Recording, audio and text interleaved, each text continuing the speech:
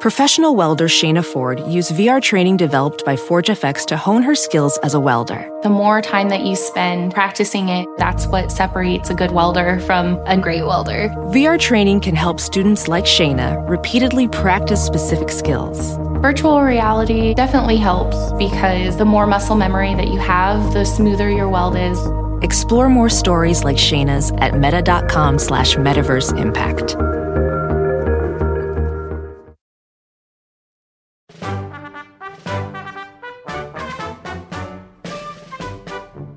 Hi, I'm PJ Harasco, and I'm here with best-selling author Giles Milton.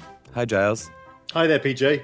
And this is Unknown History, a podcast full of quirky tales from the past which will help you pretend you paid attention in history class. In your story, Barking for Victory, a private in the U.S. Army smuggles a puppet into the front lines of World War I in France. Can you tell us the story? Yeah, this is a bizarre one, PJ. This is a story of, a little dog called Sergeant Stubby, who was taken over to France by this private, J. Robert Conroy.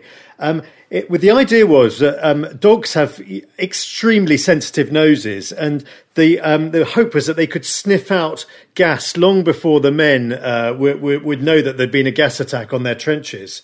And this was one of the key reasons why this private thought that Stubby might be able to help. And indeed, he proved his worth, because in February 1918, there was a gas attack on the Yankee Division. This was the part of the 102 Infantry.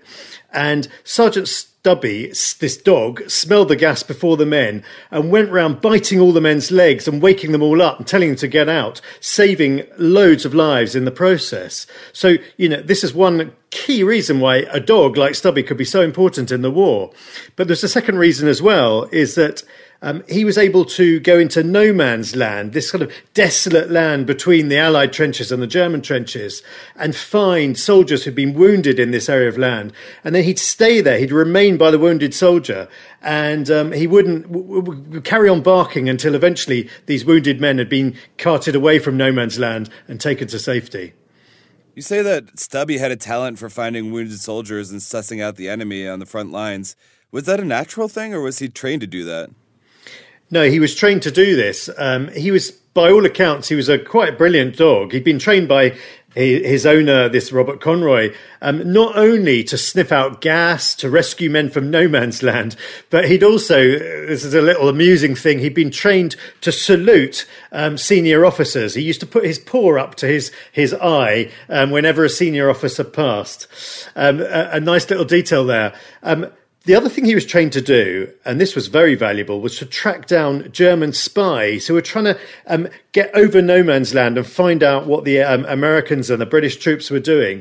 And on one occasion in 1918, Sergeant Stubby attacked one of these German spies, bit him on the leg, brought him down to the ground, at which point he was captured by the Americans, who were able to get a lot of information off him. So this dog, achieved absolutely extraordinary things.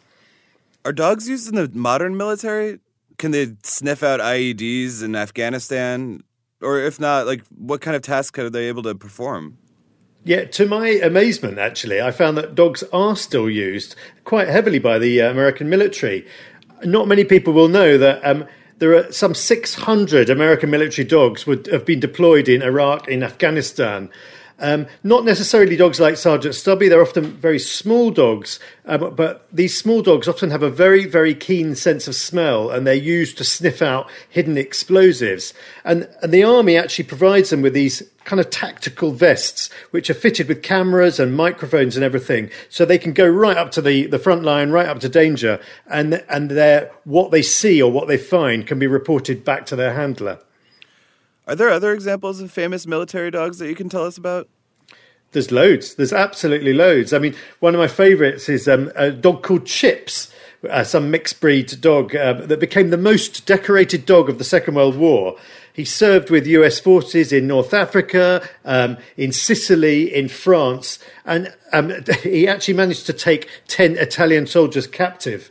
That's Chips. There was Kaiser, who served with US forces in Vietnam. He took part in some 30 combat patrols. There was Smokey, another dog who served in the Pacific and used to bark. He had this incredibly sensitive ears, and he used to be able to warn the soldiers of incoming shells. So really, there's enormous numbers of dogs and other animals that have served with the military.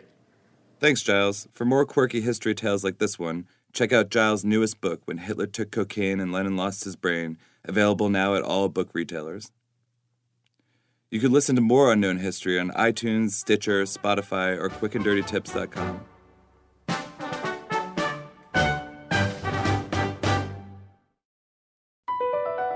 Across America, BP supports more than 275,000 jobs to keep energy flowing.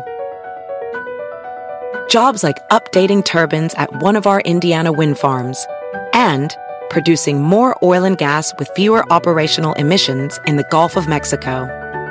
It's and, not or.